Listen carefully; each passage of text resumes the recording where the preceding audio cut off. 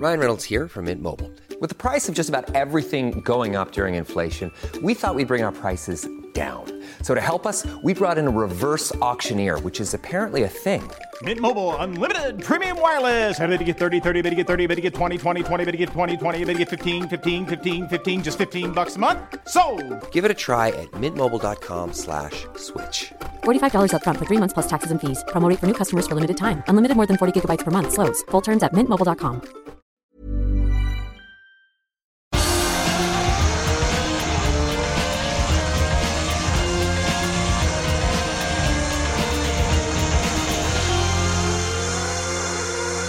Hello everybody and welcome to a very special edition of the Motorsport Magazine podcast, during which we'll be talking about all things getting started in motorsport. My name is Robert Ladbroke and I'm the magazine's production editor, and I'm also a very amateur club racer myself, but I'm joined by a far more expert panel of drivers for this podcast who have all agreed to put their reputations and their names on the line to share their stories and memories from the early days in the sport.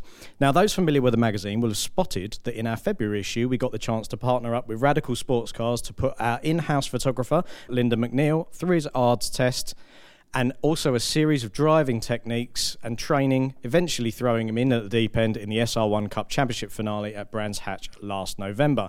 Now, I'm very pleased to report that Lyndon survived the experience unscathed and joins us today. Hello.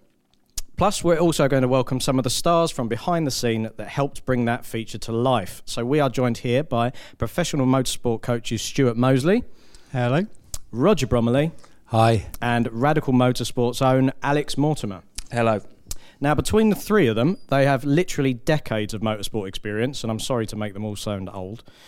And each of them has already had their own storied driving career. So, being as briefly as I can, we'll start with running down Stuart. Stuart started racing in the mid-1990s in Formula Vauxhall, had a few shunts and then did quite well. Before he moved into sports cars, he's done British GT, he's raced in America, he's competed at Le Mans 24 Hours 4 times, plus he's also won titles in both the UK and European Radical categories. Roger Bromley is very much a child of Radicals, but started on short ovals, so we'll talk about that a bit later. He's been racing Radicals for over a decade because he's got very little imagination in anything else. He's been a champion in the UK and Europe, and now he works for the brand as a professional driver coach. And then Alex Mortimer was a successful British Championship karter before he moved into Porsche racing. He was British GT champion in 2007, and then he moved into European GTs before going on to compete in the World Endurance Championship and also race at Le Mans. So we're all gathered here in Motorsport's London office to talk about how to get started in motor racing, how to do it, how not to do it, and we'll also talk about all of the pitfalls novices can get caught in, plus those surprise things that nobody actually tells you when you have a fevered idea that starting a racing campaign might actually be a good idea. So, gents, I guess we'll start with our rookie driver, Lyndon. You only had a couple of weeks to work with Radical to make your racing debut. Was that a particularly daunting task? For somebody that's never been in a car before, other than maybe a passenger now and again, it was, yeah, to be thrown in at the deep end with an ARDS where you've never even been on track with anybody faster than you. It kind of puts it into perspective. And when you're told to hit, I say hit minimum speeds, but when your instructors beside you go, if you're not doing 120 before you start braking down, rev it straight, and you're thinking, I'm quite happy with 70 here. You know, it was daunting. But then the guys, you know, sat around the table here with me now, put me through my paces and had so much confidence and faith in me that when I went out for my first test at Donington with Stuart, admittedly he refused to get in the passenger seat with me, but it was such an experience that you just can't imagine it until you actually sit in the car and just pedal it faster and faster, being told that you can do it. It's brilliant. And it was something that you wanted to do, because it was quite nice because your dad came along. It was a real family affair, but it was something you've been waiting quite a few years to actually get a go at. Yeah, about 39. But who's counting? yeah. I lost count after 38. But yeah, no, I've grown up in sport. I've grown up at Snetterton. I've probably watched all three of these boys racing and not known it. I didn't see Stuart crash his Formula Vauxhall Junior in 2S's though. I missed that one. Importantly, at the end of the Rev It Straight. It was. You probably weren't doing 120. That's what your problem was. You weren't going quick enough. It was probably my dad that picked you up on the back of his flatbed. So, Stuart, you had the honour and privilege of working with Lyndon on his first day in a race car. What did you make of it? I think for anyone starting out, for the first time, it's a tricky proposition, and probably starting out at a general test day at Donington, where there's basically anything out on the track, from whether it be a 2CV right the way to a historic Formula 1 car. It's quite a daunting task, and actually, to be fair, he did a very good job. More or less kept it on the grey bit. There were a few issues. And Roger had the fun of coaching him at Brands Hatch. What were your impressions? Did he do all right, or did he barely scrape through it? Yeah, all I can ever be in motorsport is honest, and I was really honest with Lyndon. You could see straight away that he had an affinity to it. He was keen, he was eager, and he wasn't driving like a lunatic. He was well within his capabilities, and what really is the trickiness is to try and exploit the opportunities that the car gives you, and the car is generally better than most of the people who get into it for the first time. So seeing where those limits are is quite important, and Lyndon was right up for finding every limit he possibly could, and did well at that. And he did everything with a smile on his face as well, which was quite nice. I mean, Alex, obviously the SR1s are quite a happy thing for a novice to jump into, along with more experienced drivers. It was an ideal starting point, wasn't it? Absolutely. I mean, the one thing that I think we can probably get blasé to is how fast actually the SR1 is. You've raced it before, and I remember your first reaction of jumping out of it saying, wow, this really is quick. This really is, it moved your sort of expectations up quite a lot. And it moves more than the expectations. I think coming into it with, completely dry, Lyndon did a really good job. It's not like going into a hot hatch or something like that. So, we asked a lot of him, and he delivered it well. Good stuff. But obviously, today's chat, gents, goes beyond just SR1s and Lyndon's own exploits, because he's now obviously the office bragger. But let's go over the starting point. So, if you want to get started in racing, you've got to take your ARDS test, your Association of Racing Drivers Schools. Now, when I took it, probably about 8 years ago, I thought it was going to be a really, really scary thing, like a GCSE for racing drivers. But actually, I found it a lot more kind of welcoming, if that makes any sense, because actually we're in an industry that wants people to come and do it. So as long as you're not kind of an idiot. I mean, Linda, you did you're the newest racing driver around here. How did you find your ARDS? Did it freak you out at all, or? I think any test, I mean, I still get scared when I take the car in for an MOT. You don't want that to fail. But when it was having not done it before, and you kind of think there was a lot of pressure, especially pressure from the fact that this was going in a magazine. Radical was sorting me out, and I didn't want to let anybody else down. You sit there in a classroom to start with, you go through the video, you've watched the video that they've sent you before on flags and everything else, and it's just common sense, really. It's daunting, but I wouldn't say easy, but if you know what you're doing, then it's fine. Obviously, we'll explain the ARDS test is set up between multiple choice questions section, knowing your flags, and then also a theory bit on track, isn't it? Yeah. So there is some driving to it. It's not There's just a little bit of driving, thing. Yeah. I've conducted ARDS tests for a long time, and I think you hit the nail on the head. As long as you apply common sense and you take your time through the written paper, it's a fairly straightforward test. But for most people that come and do it, unless they are karters coming into car racing, then most people haven't done a test for quite a long time in their life, and I think that is the more of a challenge than the actual test itself. I think so, yeah. And it's having, if you're in a class, I mean, I was in a classroom with 4 other people, and 2 of them had been out on a track day all morning that I was on the test with. One had raced 15 years ago, and it was that kind of me being completely green. They knew my job as well, which didn't help.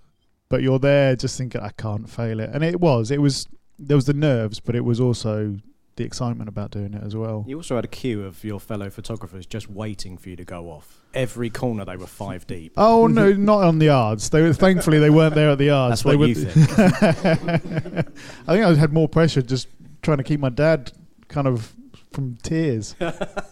I think there's a big thing as well with the ARDS testing, and I remember doing mine. Turning up, and you've been karting, whatever you've been doing in the past, if you've been doing anything, you think, I have to be fast. I really have to be fast here. And you realise now with hindsight that actually the one thing you don't need to do on the ARDS test is be fast.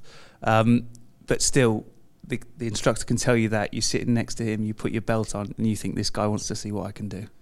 And it's just not the case. I was told drive within your own capabilities, and he takes you out for the first 3 laps and he throws it around, and you realise what a 208 GTI can do, and then you get behind the wheel and you're like, I'm just going to poodle around, but you get told push it, because obviously he wants to see that you can control a car as well and be within your safe limits. I feel I had a chap at Castle Combe in a Ford Focus a long time ago. This could have been me. This sounds like my answer. Who essentially told me, as long as you don't hit anything or drive anything green, we should be okay. So, it was a slightly different experience. But mine was much, much further back than that. Mine was in an Astra at Jim Russell Racing Driver School, Donington. Chris Hodgetts of touring car fame was my instructor.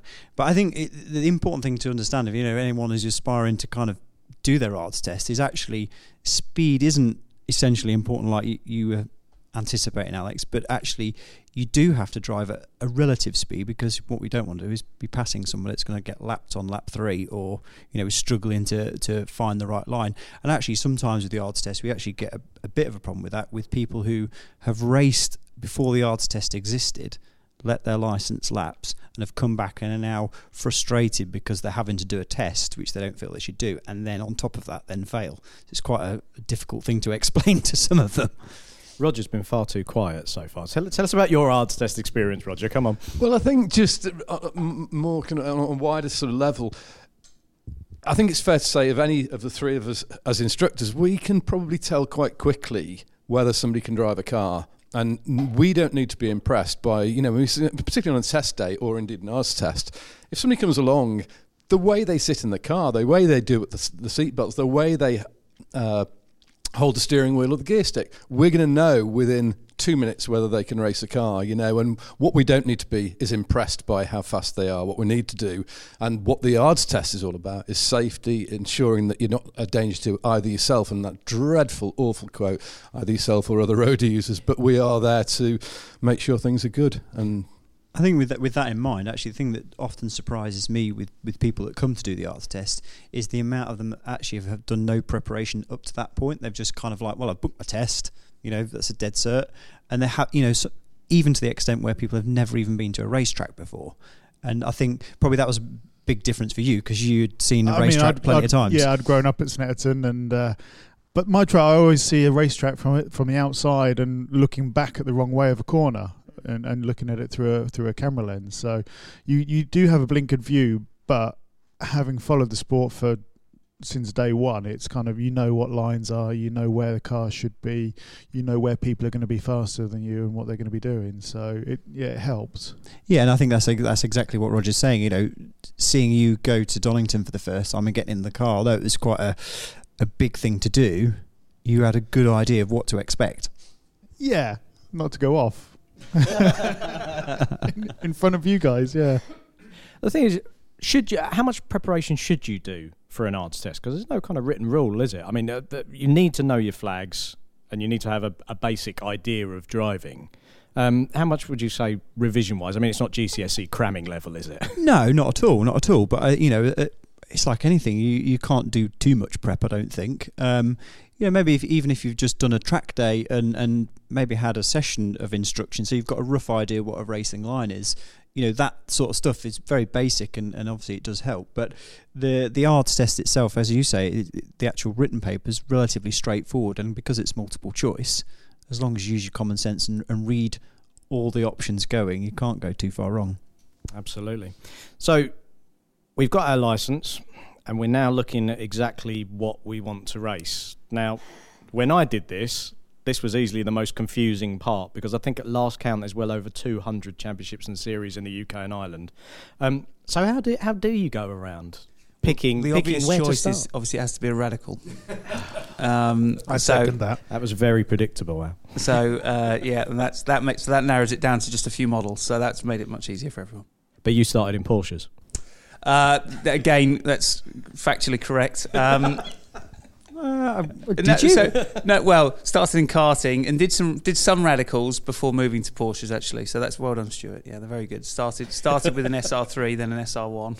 Or SR4 at the time it was. So you had quite an average co-driver as well. I remember when you started in radicals. I had all sorts. I'm not going to name anyone. I've been warned about that. So to be fair, it's important to point out the fellow who was his co-driver actually shared a car with at Le Mans, and he turned up with his race helmet, with the dark visor on, with no clear visor. I said, so what are you going to do when it's dark, Phil? Oh dear. He's definitely one of motorsport's characters.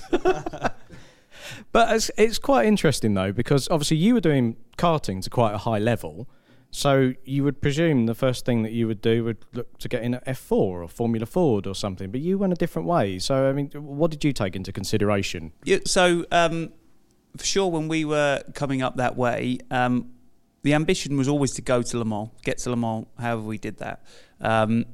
It would be amazing to say, oh, I'd love to be in Formula One, but we looked at it with the view that the ultimate step before Formula One would have been, I don't know if it was GP2 at that point, but whatever the ultimate feeder series was, it was £1 million a year, and we definitely couldn't make that happen. So why embark on the first couple of steps that are really hard to make happen if you know you can't carry on? So the reason we went the route we went was sports cars just looked more sustainable. It looked like it had that driver sharing format, and it's probably fair to say that all of us drivers around this table make our living now driving with chaps who are far more successful than us, and we can use our skills hopefully in the racing world to give that to them, and in return we get to do some driving. So it just seemed like a more sustainable route. Roger, you're quite interested because you started on short ovals. Hot rods? Am I right? I've not don't even know what a hot rod is. Formula One stock car. Briscoe. Formula One. It's Briscoe. I apologise to short oval fans out there. I'm going to get lynched on the way home, aren't I? So come and talk to us. What got you into Briscoe? Because those things are frankly terrifying. Those things are actually frankly terrifying, but they're also extraordinary fun. And I just loved the whole kind of oval scene where I was brought up. There was an oval track very close by, and so I used to go there frequently. And then when I kind of did my university stuff, I kind of congratulated myself with a sort of rented drive, and it went from there. I was hooked, and I had to have more and more and more. Of course, bought and then eventually built and raced my own car. So yeah, I had a great deal of fun with that. To a point, I still actually do Formula One stock car racing to this day, and I'm still do sort of 4 or 5, 6 meetings a year if I possibly can, and it usually works. But then, after I'd reached a certain point in my career, I thought, well, this is good fun, but perhaps I need to sort of look at something a little bit that involves a little bit less pain. Certainly physical pain, and try something a little bit different. And somebody said, have you heard of those radical things? And they were fairly new at that time. And I said, well, no, and gave it a go. But I think I'm probably slightly different from both Stuart and Alan, as far as I had up to the age of sort of 17, 18, never touched motorsport at all. And so to come into it absolutely, green and no idea at all, it was a very, very steep learning curve. And also doing it on an extreme budget. I mean, when I say an extreme budget, I mean nothing. Student loan got me my first drive. That's what I used, and it was always like that. So doing it with very little money has been quite educational. So I used to do everything myself. It was all my own mechanic. I did all the mechanic. I did all the prepping. I did all the racing. I drove the car. Drove the truck to the race circuit. On a shoestring, and it's been a great ride. I'll tell you what, though, going back to what Alex said, choosing a radical, and this is no advertisement, this is no, I'm not trying to big anybody up, but I am so pleased I chose a radical. That first car that I bought off the internet for 6,000-7,000 quid in Cardiff was the best decision I ever made, because for bang for buck, there is nothing like it. So I'm really glad that, in a way, it's a good thing that Lyndon has had the experience of racing an SR1. And the bad thing is that I don't know how you improve on that for any amount of money, really. It's probably a difficult one. I mean, I always thought if I ever did motorsport, I'd get into saloons or something like that, purely because I've driven saloon cars, and it wasn't a profession for me. It was just a bit of fun, and I thought that'd be the cheapest thing. But now I have driven an SR1, and you feel downforce, and you feel how amazing it does feel going through corners. You just think, there is no... I'd love to do a full season and drive it everywhere rather than just Brands and Donington at the moment. But yeah, I guess the only progression is, where Alex ends up in LMP2 or, proper sports cars. Good luck getting that through expenses. Yeah, but the good thing is you pay. I mean, SR1s are extremely well priced. The price bracket there, and you do have the next level to go to within Radicals. And of course, there are other open cockpit formula. But I think really, just the next stage up from SR1 is clearly the SR3, and that's an extraordinary. That just takes it to the next level. And so I don't know what you can get for similar money. In fact, I do. And you just can't. Nothing. You can't get it, and that's where obviously we're all quite biased on the Radical front. Because you're biased. Well, I'm very biased. You just can't get anything. I came back last week from Barcelona from testing a prototype car that is multiples of cost of a Radical SR8. Not really that much faster, and it really underlines what great value they do offer. So I think anyone coming into it, an SR1 is a really solid bet. I'm yet to meet a novice in their first year or two who says, I'm just frustrated that it's not fast enough. It really gives you the growth you need in your driving to be able to be content for a number of years. Hey, I'm Ryan Reynolds. Recently, I asked Mint Mobile's legal team if big wireless companies are allowed to raise prices due to inflation. They said yes. And then when I asked if raising prices technically violates those onerous 2-year contracts, they said, what the f*** are you talking about, you insane Hollywood ass f- So to recap, we're cutting the price of Mint Unlimited from $30 a month to just $15 a month. Give it a try at mintmobile.com/switch. $45 up front for 3 months plus taxes and fees. Promo rate for new customers for limited time. Unlimited more than 40 gigabytes per month. Slows full terms at mintmobile.com. Hey everyone, I've been on the go recently. Phoenix, Kansas City, Chicago.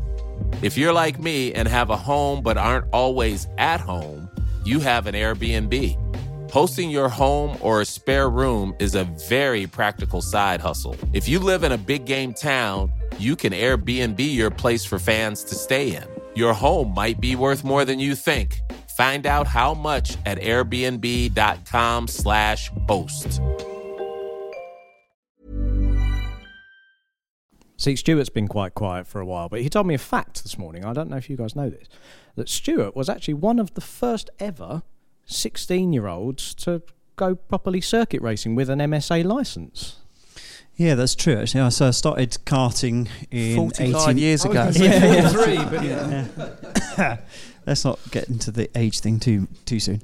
So I started karting in Coma Cadet. That was the only option as an 8 to 12-year-old when I was in that bracket. And did that for a season and then moved into junior karting. And the MSA changed the regulation where you didn't have to have a road driving licence to go circuit racing. And that fell at the point when I finished junior karting. So I progressed from what was Junior Britain at the time into the Formula Vauxhall Junior paddock. And I raced that for 2 seasons with me and my father and a friend from school running the car. It was a very educational 2 years. Running it ourselves was not a challenge from a mechanical point of view, but just a challenge because you're up against big teams. Obviously, it was a support race to the British touring cars at that time. There were some big names in that season as well, weren't there? Was it Peter Dunbrick, wasn't it? That's right, yeah, my first season actually. Peter won the championship. And Justin Wilson as well, I think. No, Justin was not until 95. Ah, okay. And so my season started relatively well. First race was at Thruxton. Qualified 7th on the grid. I was pretty pleased because there was almost 30 cars on the grid. Race was torrential. Qualifying was torrential. The race was dry, and I thought it was a great idea to arrive at the chicane on the first lap 3 abreast on the outside. And as you can probably imagine, 3 in 1 doesn't go too well. And so I ended up getting squeezed off on the outside by the grandstands, hit the tyre wall, took one corner off the car, but I was still trying to get it in first gear and get away because I was still in like my karting mode. So that was quite an abrupt arrival into my first race. Second race was at Brands, and that was I was closer to pole position, obviously a much smaller circuit, but I was 24th on the grid, so that was a bit of a rude awakening to the competitive level of Vauxhall Junior at the time. And then obviously you saw what happened in one of my later races, that video I showed you earlier. See, that's quite interesting because obviously we will clarify this wasn't you throwing it off on a straight and deciding to turn right into a tyre wall. There was a failure on the rear left. That's right, yeah. The toe link broke on the left rear, so the left rear towed out by about 3 inches as I hit the brake. See, he says. So, as a novice, you're in your first season. You've had a crash in your first race. You have something like that when you get to Snare. How do you kind of convince yourself? How do you get over that? Because presumably that first season, you must think, blimey, I don't like this crashing thing. No, the crashing wasn't very good, to be perfectly honest. That was a bit of a weird one. I mean, so put it in perspective, and I at 16, I probably didn't see it how I probably see it now. It was the same weekend as the infamous Imola weekend, and it was on the bank holiday Monday. And as some of you will know, my helmet's yellow. I was a bit of a Senna fan at the time, and that's how it ended up that colour. But I sort of went into that race knowing what had happened the previous day on the Sunday, and that was pretty devastating as a teenager. And so there was this sort of, after my accident, I was perfectly okay, didn't hurt myself, car was reasonably damaged, but I remember my mum going to see what happened, and she got to the grandstand, as you can imagine, touring car weekend, big crowds. No one's seen me because I've been scooped off to the medical centre because they're in panic because of what happened the previous day and all this sort of thing. It got as far as affecting Snetterton. And of course the crowd were like, oh yeah, he's fine, but it's a mega crash. And of course my mum's like absolutely devastated. So so from that point of view, it didn't affect me particularly until I saw the video of it, and I realised how far my neck had stretched and my and the belts had given, and I was like, wow, that's pretty brutal. One you feel the next morning, I imagine. Yeah, very much. We've always been telling him to wind his neck in ever since. But Alex, you must have had a couple of shunts in your time. Well, I'm glad that's a real endorsement of my ability, so thank you for that. No, I've had a few along the way. I think normal skirmishes that everyone has in racing, a couple of big ones in testing. But what Stu said is quite true, I think. If you've come... we've been fortunate enough to start racing karting, from being 6, 7, 8 years old, and you're so used to sort of picking yourself up from a tyre wall and stuff like that by the time you get to cars, whilst you're new to cars, you've actually been racing maybe a decade already.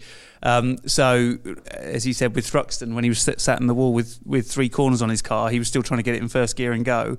And I think that is what karting puts into you, whereas it is a different prospect. If you're coming fresh into racing, you've worked hard enough to get yourself to a position to be able to afford to go and do some racing. If you're coming in at 25, 30, 50... you can, it's a completely different sort of risk profile you have going through your head. Whereas, luckily at the moment you still think, oh God, I want to get going again.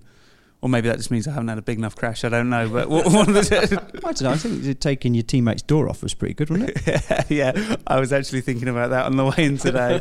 So we did. In 2005 was my first couple of British GT races in the Porsche.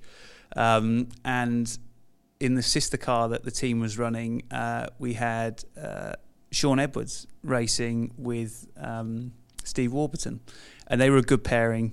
And I remember chasing Sean round Silverstone International Circuit and spending a whole chunk of my stint thinking, I can do this, I can get past this guy, he's fast. They say he's fast, but I think I'm faster.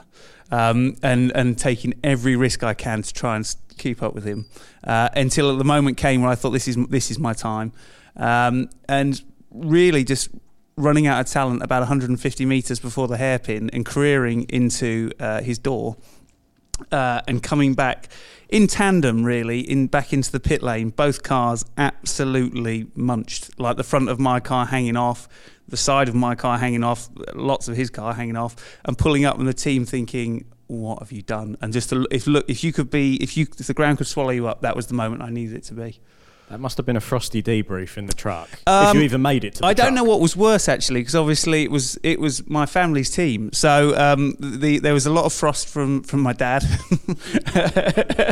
I think Sean was better than the team. He was not so bad. Roger, you're from the land of brick and steel in Briscoe. I mean, circuit racing must be soft to you, surely. Yeah, I've had some pretty good ones in both, really. In fact, I've been knocked out in both in a fairly big way. But the question you originally asked was, what's how easy is it to get back in? I mean, for me, you just need to look at Lyndon's face at Snetterton and see the joy and the happiness that was. You do not get the buzz of. The adrenaline buzz that comes with motorsport without the risk, and we have to take it on the chin, and whether we can afford to, I don't think anybody can really say they're happy to spend loads of money repairing a car, but we're racing at ludicrous speeds. Within inches of one another, and things happen. I mean, I don't want that to stop happening just because I had a bit of a bash and I got knocked out. I want to get back in the car and get it right the next time. And the benefit you get, the buzz I get from being wheel to wheel at any level is extraordinary. But let's talk. So we've heard about Alex's embarrassing first instances. You must have some memories of when things just didn't quite go to plan. Yeah, okay. So a couple of quickies is I can't give the sort of same exalted names apart from the days I used to race with the very heady heights when I used to race with superstars like Stuart Mosley and Alex Mortimer. But certainly in Formula 1 stock cars was, with a 600-700 brake horsepower engine on dirt and the throttle jamming wide open, with I guess 50 metres before I had to turn, and taking out 4 of the steel posts either side and finding that my brand new, the car that I'd just built was absolutely destroyed and irretrievable. That was no fun. The classic of being at Paul Ricard in the first test, and in fact I'd done a warm-up lap and I was going to cane my first proper practice lap, and locked up at the first chicane and went right and woke up in a helicopter and in a fairly poor condition. Yeah, it was a good one. It was a really good one. It was a good one. That's interesting. Well, I think unless I reckon Stuart would have been. Any of us go. Was mine a better crash than his? I think it was. Mine was a much better crash. I think one general comment as well that is good is when you look at the video from your crash, you see how much the safety stuff has come on. You look at your there's just nothing. There's nothing around you. There's no hands device. I was going to say with a hands device that would have been a different sort of crash, and it really has in terms of for people coming into the sport now. I think the risk profile of what you're exposed to is so much more controlled. Whilst it's always going to be there. What we have now in terms of modern cars, modern safety equipment really does make it a lot safer place to be. Circuits have changed hugely in the amount of time that I've been racing, so that adds to it. But then on the other side, it does breed a bit more confidence. You guys have gone through, like you say, you've been without hands devices. You've seen how circuits have changed, and I've seen how circuits have changed from my point of view of going, God, we're 10, 15, 20 feet further back, the car's getting smaller in the frame and it's a pain in the backside. But having got in the car, having never driven, raced against anybody, when the first time I was on the grid, there was the nerves of not having competed with anyone before, but you didn't worry about safety at all. I'd never worn a hands device until my first test. You put it on, you go, it's a little bit uncomfortable as he straps you in really tight, but then 5-10 laps in, you just think, well, that's the norm. And there is, if you worried about it, you wouldn't do it at all, would you? And I think the fact that, like you say, car safety's come on, overalls are much better, helmets are better. You just eliminate that kind of fear and enjoy yourself. So let's just talk about those all important kind of first seasons, because obviously motorsport by that point is new, it's exciting, it's actually quite scary, let's be honest. It is a scary sport, it's a dangerous sport, it's probably the best sport on earth, let's face it. But you learn so much from that first season. Let's start with Stuart. Because obviously you had quite a checkered first season, as you said. You sound bad. Yeah. Well, look at what you've gone on to achieve, mate. Four times at Le Mans. So let's talk about, what did the first year of car racing teach you, especially when you were running the car essentially as dad and lad? I think for my first 2 seasons really racing the Vauxhall Junior, it didn't necessarily bring a great deal of results and silverware as such, but what it did do is it taught me a lot actually mechanically about the cars and things that were important. And I spent most of that time prepping the car myself in between being at school with one of my friends. So I think that was quite an important stage for me. And slightly prior to that, I did my work experience at Paul Stewart Racing, working on Dario Franchitti and Johnny Molam's Vauxhall Lotuses. And so I had this intensive 2-week education into a car that was probably not hugely different to the car I was racing, so that helped. I grew up going racing with my dad. My dad had always run his own car and other cars that some of them had been designed by my granddad. So I suppose I'd had a subconscious education, I guess, for quite an early part of my life. It was a big for me. See, that's quite interesting because motorsport can be quite intimidating to get into if you are not technically minded. So I've known a few people who have said, I'd love to go racing, but I know nothing about cars. Do you think it's important to be technically minded as a driver? I mean, I can tell you where an engine is. I can't tell you how to remove it or how to fix it, but luckily I've had a great team around me in Rob Sims Racing since I started, and they basically put the car together and say go drive it, with varying levels of success. But do you think it's important to be mechanically minded at all? Yes, at the top end. If you want to make it at the very top end, and we're talking, proper, full on Le Mans, Formula One, you need to have a good technical understanding of what the car is doing. You need to be able to say that. If you looked at most of the people in club motorsport, most of them wouldn't have a clue where the dipstick was. So I think there are 2 levels to it. I think, if you want to be one of the best drivers, then you need to understand everything to do with car handling and everything to do with the setup. If you're at the level of basic club racer coming into it, many of them will never even bother looking under the bonnet. I think mechanical understanding to a certain level. I mean, you don't need to be like over the top with that, but if you have an understanding of what goes on, it certainly makes you more mechanically sympathetic with the car. That can in turn bring you more results and reliability and so forth, and also fixing problems that might have developed, whereas without that education you probably would have just driven until it stopped. I mean, that's one of the things though, isn't it? One of the best ways to learn it is to actually do it, I guess, and be forced into those situations.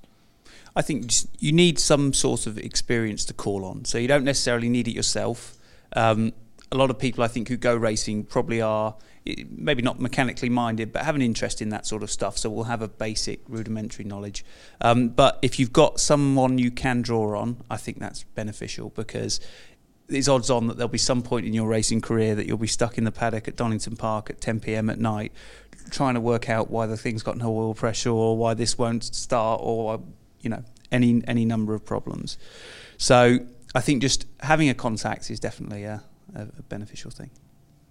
Do you find, because obviously club racing, one of the things that I've found really nice about it, racing with the Classic Sports Car Club, big shout out there to the CSCC, is actually how welcoming the paddock is. So at that level, they don't run championships. So you turn up with a couple of cars. Scrutineering is done, but it's not the most thorough thing in the world. They're not going to weigh the cars or get out dynos or anything like that, because that's not the ethos of it. But actually, so many times, our technical guys have jumped on and helped someone else that's had a problem. Or I remember turning up to our second weekend, and we still had the testing tyres on that we bought the car with, and they'd done about 4 seasons and God knows how many laps of Thruxton before that anyway. And we turned up at the track 20 minutes before qualifying and tried to buy tyres, and they didn't sell them at the track. So we had to borrow 4 Dunlops from a rival competitor. And I remember he said to me, the first thing he went, well, I want you to have some decent tyres. He went, because I don't want to beat no one. And I went, well, I'm pretty much a no one, but, good luck with that. But do you find, especially you, Alex, because you've gone to the top, you've gone to Le Mans, you've done WEC and Stewart as well, do you find the atmosphere changes away from fun the higher up you get? For me, absolutely it does. At the grassroots level, people are there as a hobby. It's an enjoyment thing, and everyone on the whole, wants people to succeed and get on, and then there is that sort of warm atmosphere where people will help you out and do what they can to help.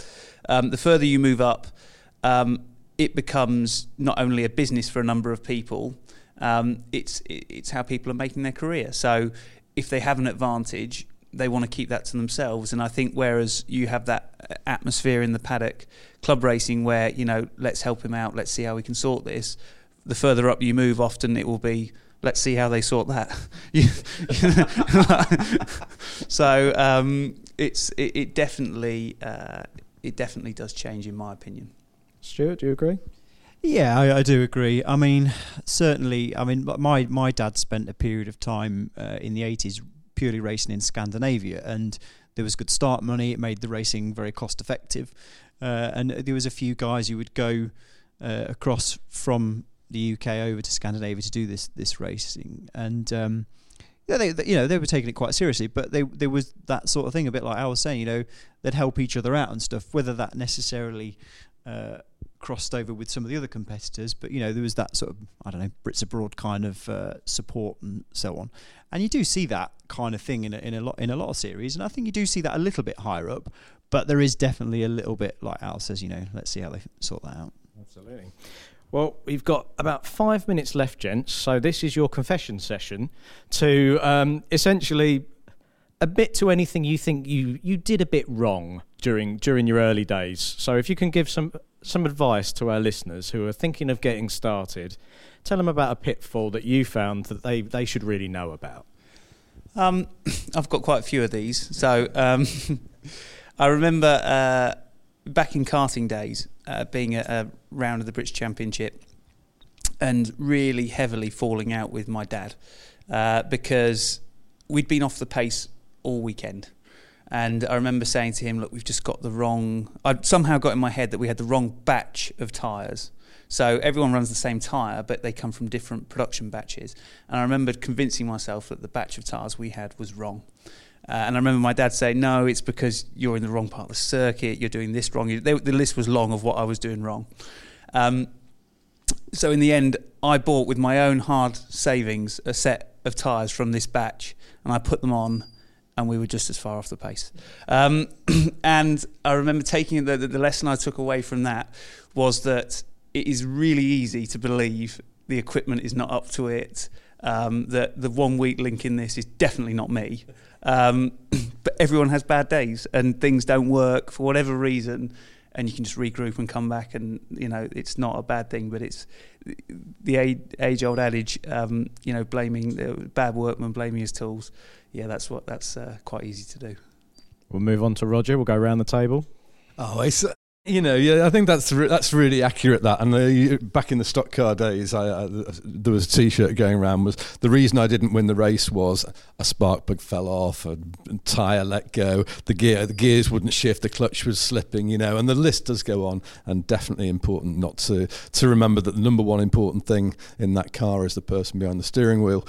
But I just deeply, with very, very, very fond memories of a guy who used to work actually at Radicals. He was a chef. And Steve, wonderful bloke.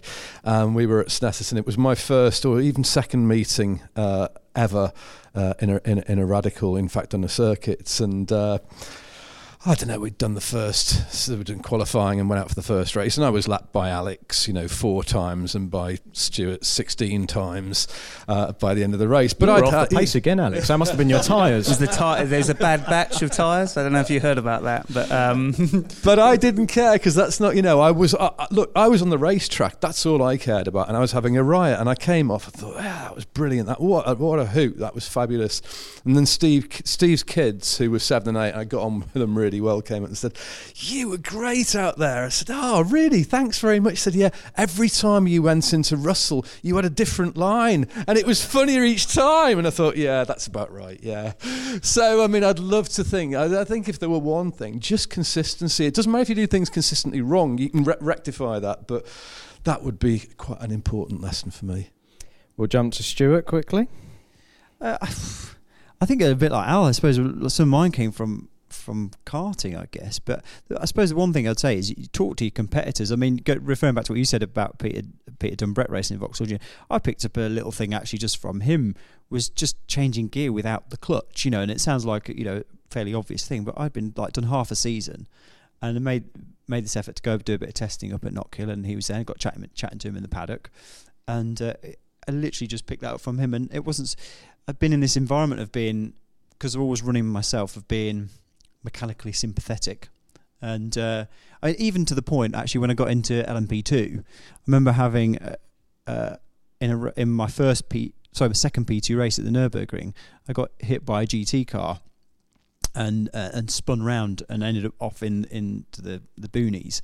And my immediate reaction is, right, we've got to make sure there's no dust, grass, anything else in the radiators, because we've still got 4 hours to go. So my brain's like, they're like, what are you doing in the pits? We're not ready. And it's just a silly thing. And having been on the other side of that, being in the pits, the car's out on the track, and all of a sudden it arrives in the pit lane and no one's ready. The amount of time that sort of costs. But a good funny story I can remember from my karting was actually the person who gave me a bit of coaching when I was karting, and he said when he very first started karting, obviously the old direct drives bump start, they tried to get him going, and they bump started him half a dozen times, and then this thing wouldn't start. It was just constantly locked up, and he never actually admitted to it at the time. It just suddenly started, and it was because he'd had his foot hard on the brake, not the throttle, because no one had told him which was which. So his mechanics had been lifting him, dragging him a lot. Dear me. Right, I think last word can go to Lyndon. So you were in this exact position, looking to get involved in motorsport at the start of, middle of last year, shall we say. So for anyone who is looking to give it a go this year, what bit of advice? Save your pennies and do it. That's all I can say. There's unexpected costs. Even if somebody's paying for you to do it, you still end up buying something that you think you need or don't need, but it's only because you wanted that fashionable suit. Yeah, I know. Told you the rhinestones the weren't sparkles necessary. And everything else. I know. It's fireproof glitter for his beard. It's just go and do it. There's nothing better. And if you love motorsport and it's been part of your life for so long, then I can't think of anything better than, even if it's a track day, go out, have some fun for a couple of hours, enjoy yourself, and then think about just getting into it, because there's nothing. The rest, watching these three guys' faces smiling about their careers is incredible. And I know it's never going to be me, but if I can get a few clubbies under my belt this year, then it's another happy year. It'll be a culture shock when you get in my Ford Puma. Yeah, well, that body roll. I have one more thing I think is a good lesson that I feel like I've learned across years, but also managed to do it to myself last year, is wherever you are in racing, you can never underestimate who you're racing against. So it doesn't matter where you go, whether you're racing in Formula One or you're racing in the Highlands in some championship you've never heard of. Just because you've never heard of this person who you're going to race against does not mean they're not really fast. And I did this to myself last year. Stuart and I actually were doing some radical racing last year. Stuart was racing with a chap in the European Radical Championship in an SR8. And we were at Monza. And there was also an SR3 class there, and the chap he was racing with decided that he wanted to try and do both classes inside the same one race. So how we would do it is, from memory, Stuart would start in the one car, the gentleman would race the other car, and during the pit crossover, we'd change over and I'd still be... It was a very complex sort of situation. But anyway, the SR3 class that I raced with the gent in only had 2 cars in it. So one of 2 cars, and we were a late entry into it when we decided to do this. And I remember looking at the other guys and thinking, God, the car they've got looks really old. It looks really old and really slow. I mean, we haven't tested, but we're going into qualifying. We haven't got the right gearing in, but I remember thinking, you're not going to need that. We're probably going to be 5 to 6 seconds faster than these guys. They should probably just give us the pole position, really. We don't even need to go out. So anyway, we go out to qualify, and I remember driving past, seeing my pit board, P2, and thinking, okay, that's not good. And every lap we went a bit faster and it was still P2, and we ended up P2, which in a race of 2 is not that good. Particularly if you saw the state of the car that these people were driving. The state of the car, and these chaps who were really nice guys, but they didn't look like racing drivers, if I'm honest. And it's one of those moments where you realise, I might have been a bit overconfident with this one. So anyway, it went from just, pull our car out and just put it on the track, because that will be good enough, to we really need to, let's put the new tyres on. We're going to think about setup now. We're going to change the gearing. We're going to change the setup, everything. So we do that for the race. Go faster fireproofs on as well. Yeah, put go faster fireproofs on. And for the race, I remember thinking, this is really going to be easy this time, because the car's it's going to be so fast this time. And anyway, it was still really hard to win. And it was just the lesson that really came back was, just because you've never heard of them, just because you've never seen them, just because they haven't had the same opportunities you've had and been as fortunate to do some of the stuff we've done, there's a lot of fast people, and you see it consistently across the sport. And I think it's very easy to get complacent and think, oh yeah, this guy's only ever done that, he's not going to be fast. Not the case. That's a lovely note to end on. So listeners, if you want to give Radical Racing a try, you too can embarrass Alex Mortimer on track this year. Most of us too. So, gentlemen, we're out of time. It's been an absolute pleasure. Hopefully, we've either inspired you to take up the sport or horrified you off it for life. I'm not really sure. We're probably 50-50 so far. But that brings us to a close. So thank you very much for listening, and stay tuned for more great content from Motorsport.